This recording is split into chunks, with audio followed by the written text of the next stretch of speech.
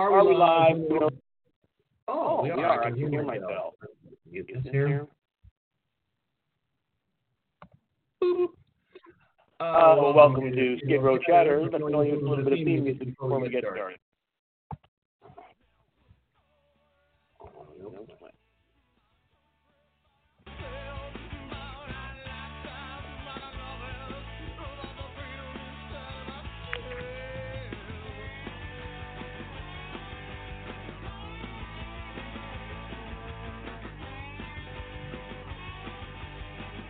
All right, welcome to Hart Radio, Skid Row Chatter, authors on the air, all over the above, and welcome to fabulous Dallas, Texas, where I am sitting with the now world-famous Robert, and we're going to chat about the Balcon experience, as well as his book and future plans. But one of the reasons I wanted to peg you on this, because this is, my report from the field at the convention, is I was curious about your success and how it felt coming back around, seeing different people. Do you feel, well, is it weird? Is it uncomfortable? No. Look, every now and again I get someone who's like, buddy, and I'm like, are you doing this because you want to blurb? But for the most part, it's, this is my 7th VoucherCon, so like it's like this weird sort of like found family at this point. But I do feel like since you have resentment, people treat you a little bit different since you got the Holy Grail. Okay, and so this is interesting. I've definitely gotten a few people who there's been a little bit of that like gritted teeth, like, oh, I'm so happy for you. This is so great. And I want to be very clear that is not a common thing. It doesn't happen often, but it's also, I get it in a way. It's like it's everything with the warehouse has been incredible, and it's been pretty much what we all sort of aim for. So it's on one hand, it's given me the opportunity to do something that which is start sending the elevator back down for people. So like when we got always had that mantra.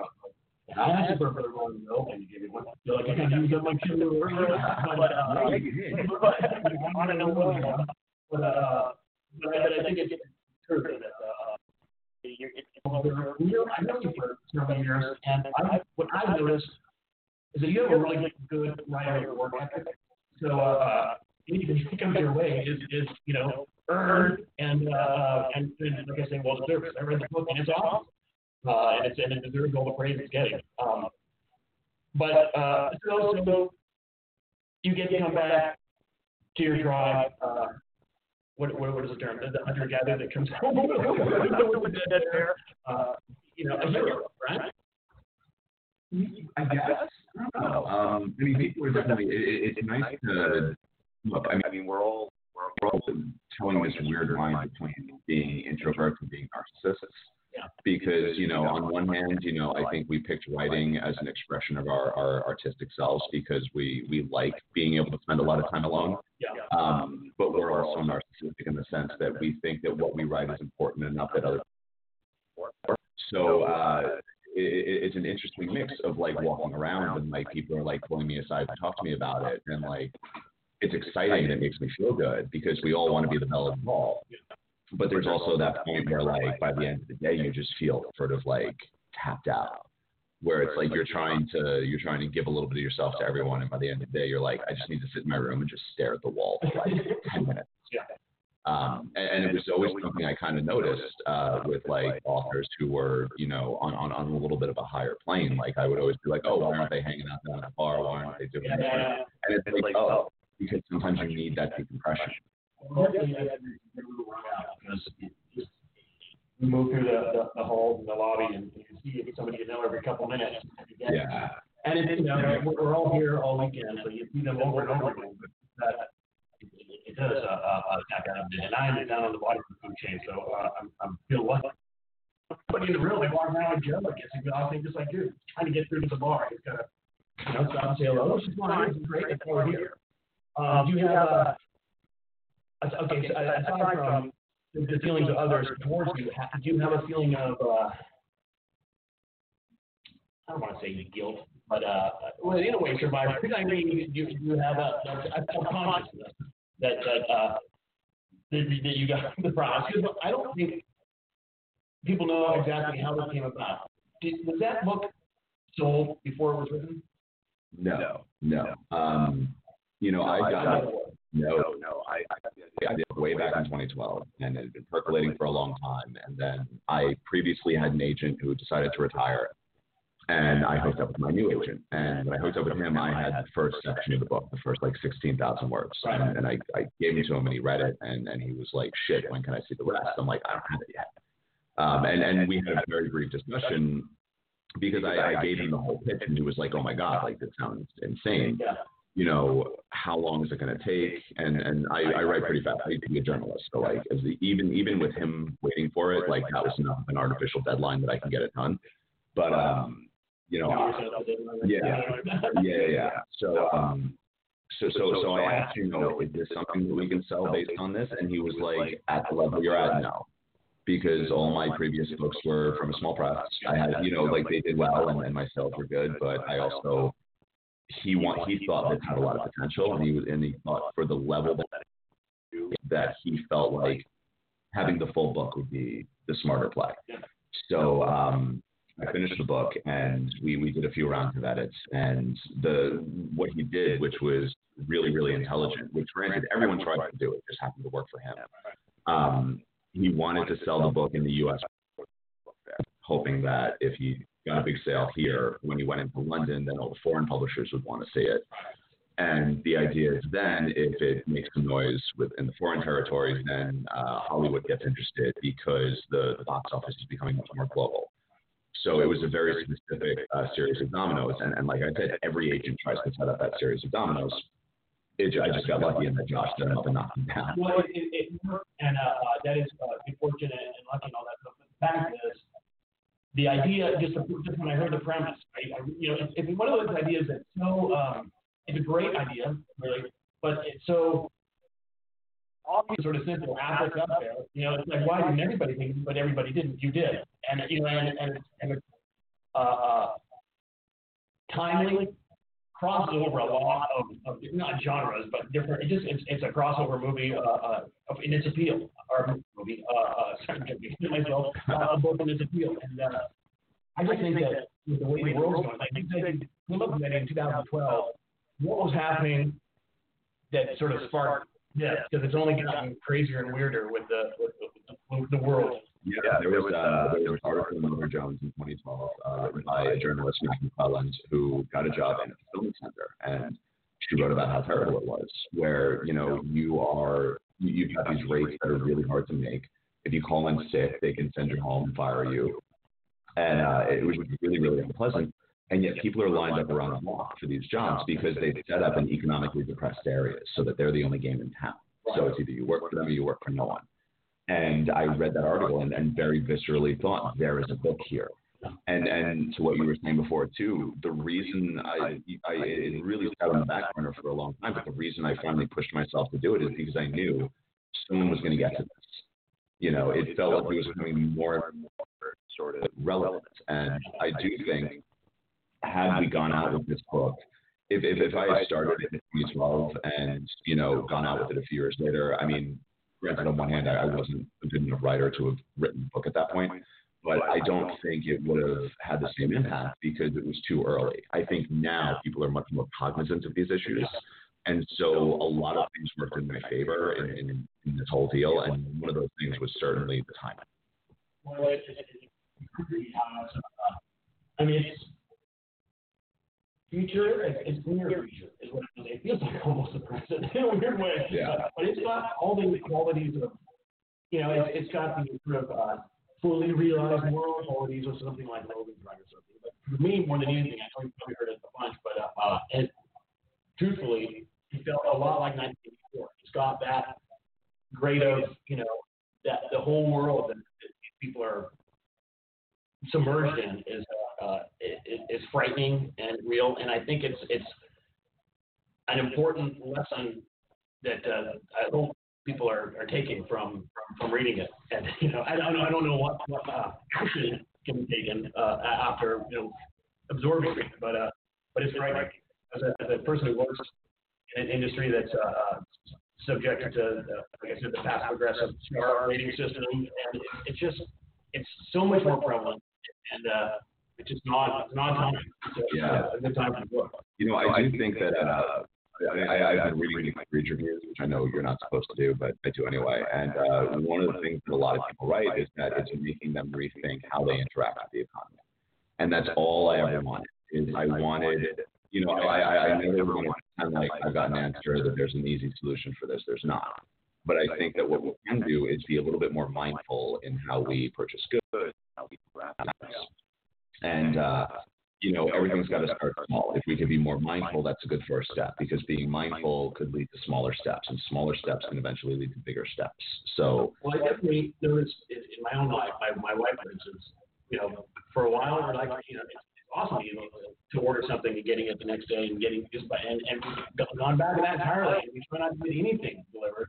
And that's more of an environmental question than anything, but it really crosses a lot of different sort of problems that we're starting to see, because you're right, they're getting bigger and more powerful. It's not healthy. Well, the problem is, I think, is that there's this empathy gap where, we know, the two of us right now, we know that our smartphones are manufactured under conditions that would be illegal in this country. But we buy them anyway because they're shiny and they're convenient and they're fun. And we don't have to look to deliver from Shenzhen and the eye who actually made the phone and was working like a 12-hour day around noxious chemicals without appropriate protections. So, we sort of collectively decided that our comfort is worth someone else's discomfort. And that disconnect right there is the problem. Yeah. So I think that if we can just start thinking about that gap a little bit, that's the thing that's going to start taking us in the right direction. And speaking of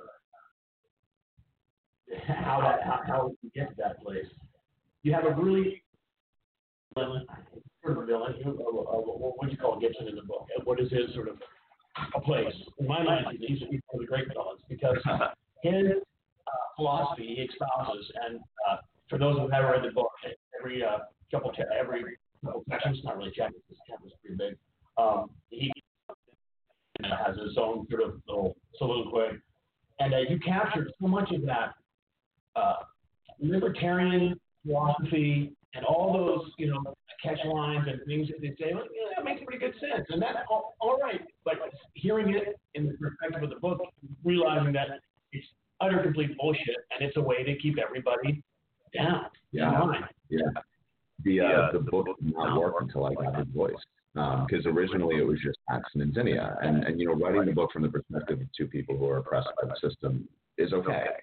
But it was getting Gibson's voice in there so that he could then litigate the company and litigate the history of what he was doing. That really made a big difference, because the company Cloud was so big, it became a character, and because it became a character, it needed a voice, and having his voice so that it really forces you to rethink a lot of that stuff, because he's not always wrong. Ultimately, he created a terribly oppressive system, and I'm strictly of the feeling that billionaires should not exist. And I do think that, having that much money and paying your workers so little should be criminal. But at the same time, the guy completely rebuilt the economy around, basically in his image and based on his philosophy. And that's sort of, that's the thing that's very much at the root of the American dream, is that, anyone can do anything if they work hard enough. And that's why we sort of lionize these figures like Steve Jobs. Like, Steve Jobs was famously an asshole. But, because he invented the iPod, we all give him a pass. Well, especially down in my neck of the woods. Yeah. I've got my kind of thought there.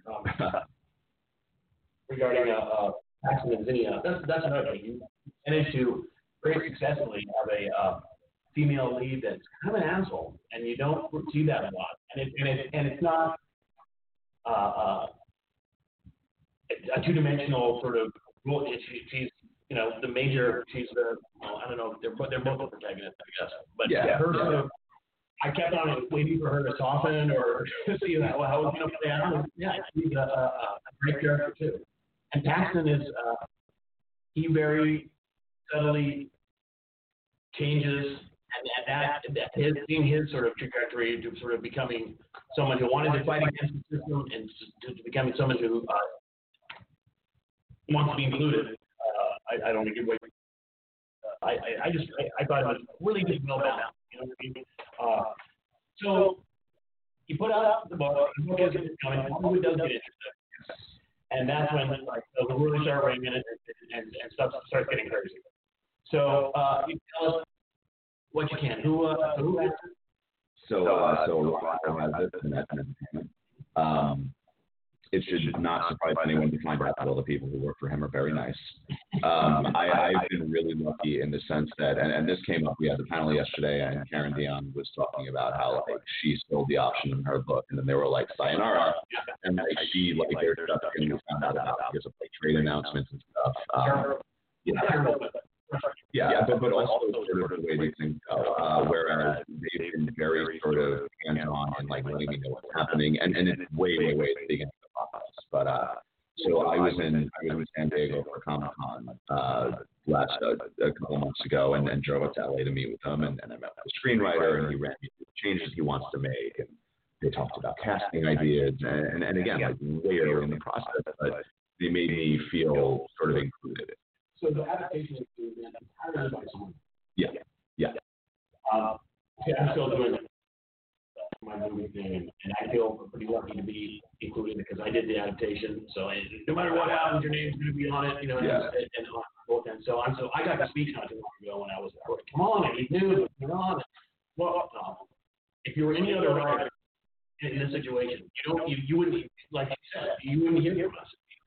We got it. We do what we do, and then we tell you. And so the mere fact of that being sort of included in that process and the casting and shit like that is not my situation, not like yours. But and to be clear too, I really feel like so when Scott, the screenwriter, was running me through the wanted to make, none of them were offensive. They were all things that I was totally on board with. Had there been something that I was like, oh, I really don't feel good about that, I really do not think they would have been like, no problem, there's crap. I think they would have been like, well, so, I think there is with it.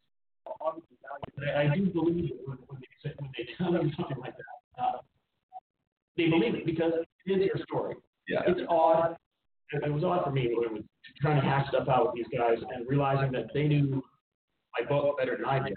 And because I keep on feeling like if you have that writer thing, you're still trying to explain your story, and having to know exactly what page this happens or what goes out, and the changes that were presented to me, none of those bothered me either. I was totally expecting the complete reversal of characters and roles and all these kind of things, and the guys just got good case, or maybe that's why they're collaborating with you on your stuff. Not everything has to be a Hollywood bust job.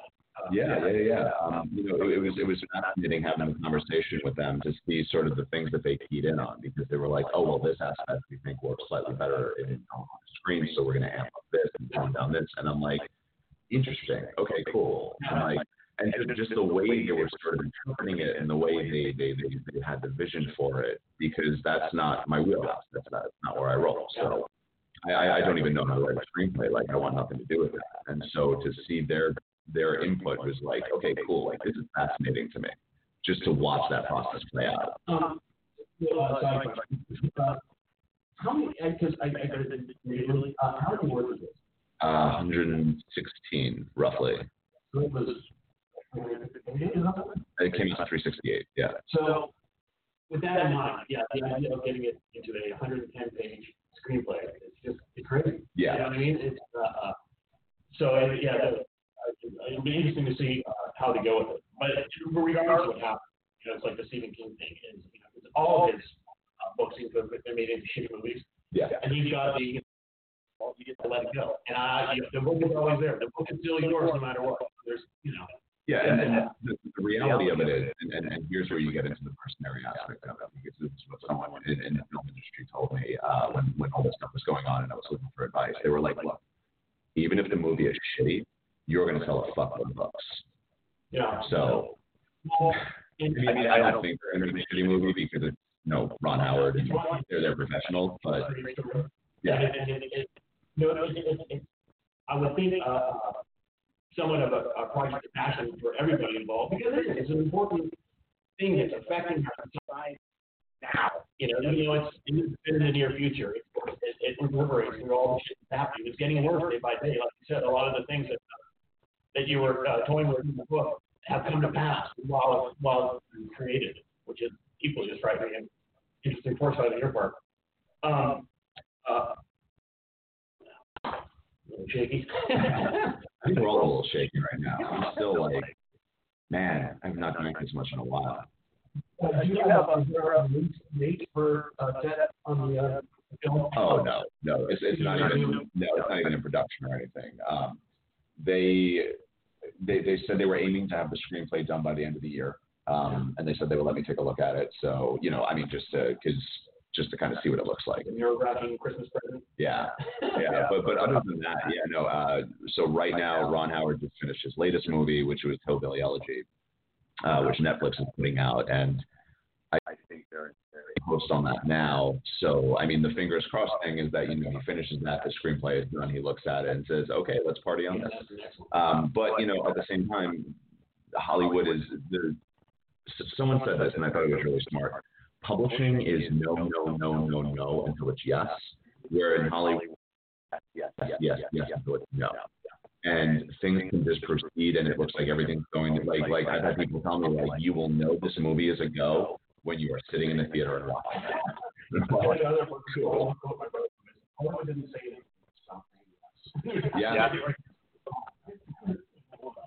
Yeah. But the thing about even though we're all here in publishing business, writer, there's that weird jump that when somebody does a movie, it doesn't matter what kind of movie it is, you become much more of it's much more possible to become a household name. Like when people say, "Oh, you're a writer," and you think it's been made into a movie. Yeah. It's like Rex with his Adventures of Fort Fairlight, and his trials and tribulations with that. It's completely not what he originally wrote, but it kind of put him into that category of it goes to the house. So that's an exciting future. So then it becomes, what's next for you? Writing. Working on that. Yeah. Yeah. So I've got two things right now that I'm close to signing contracts on, so I don't want to say too much about them. But my next book and a comic book project that I'm working on with a buddy, and so I'm actually in like this weird liminal space right now where I just want to like sign these fucking contracts so I can get to work. Because otherwise, because otherwise I've been kind of sitting around like there are days when I'm sitting at home and I'm like, I guess I'll watch another movie. Like I'm ready to work, but it's just I just want to make sure all the T's are crossed and all that. I'm working on something else and I'm seeing what you've done. So it's strange. Yeah.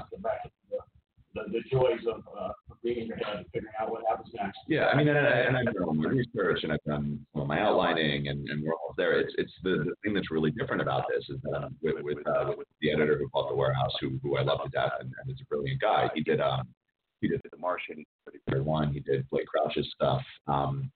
We're working kind of collaboratively on this, and so it's been really different to be collaborating with someone so early in the process. So all my other books, I was like, I'm gonna write whatever the fuck I want, and then chips will fall where they may. Whereas now, it's a little bit different, and I have to I really want to be sure that he's happy with the direction this is going, but it also has to make me happy. So we have to find that nice middle ground where we both feel satisfied, and it's been a different kind of process. Is the Warehouse considered science fiction? Yeah, I guess. Would you in the future consider going in that direction again? See, here's the funny thing: is the next book is kind of speculative, but it's also very decidedly not science fiction. Yeah. It's the genre, the latest stuff has been so weird because like in my head, this is still crime fiction in the sense that looking at corporate crime from a large scale.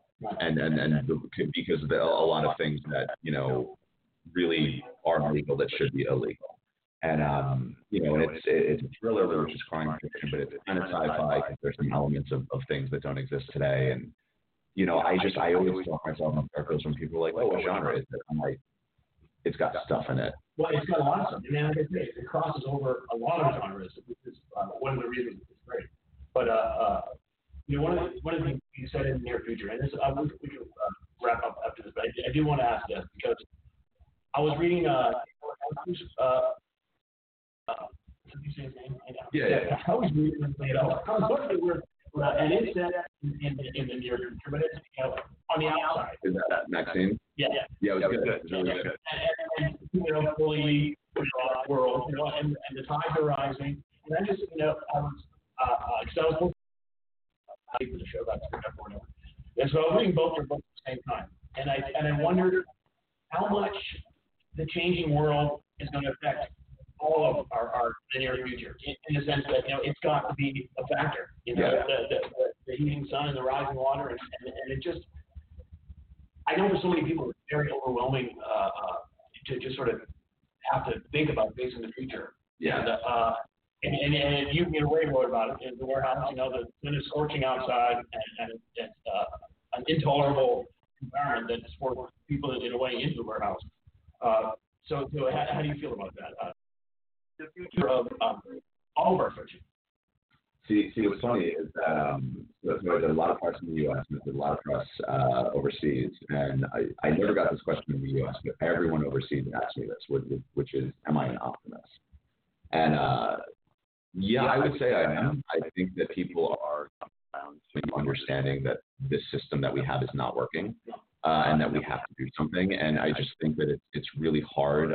We sort of suffer from this problem of having so much information available to us at all times, and then it makes everything feel so overwhelming and hopeless. But I think that's also important because it's finally pushing people to do the right thing and to make better decisions. And, this is such a little tiny granular example, but the MTA in New York City is now cracking down on fare eaters.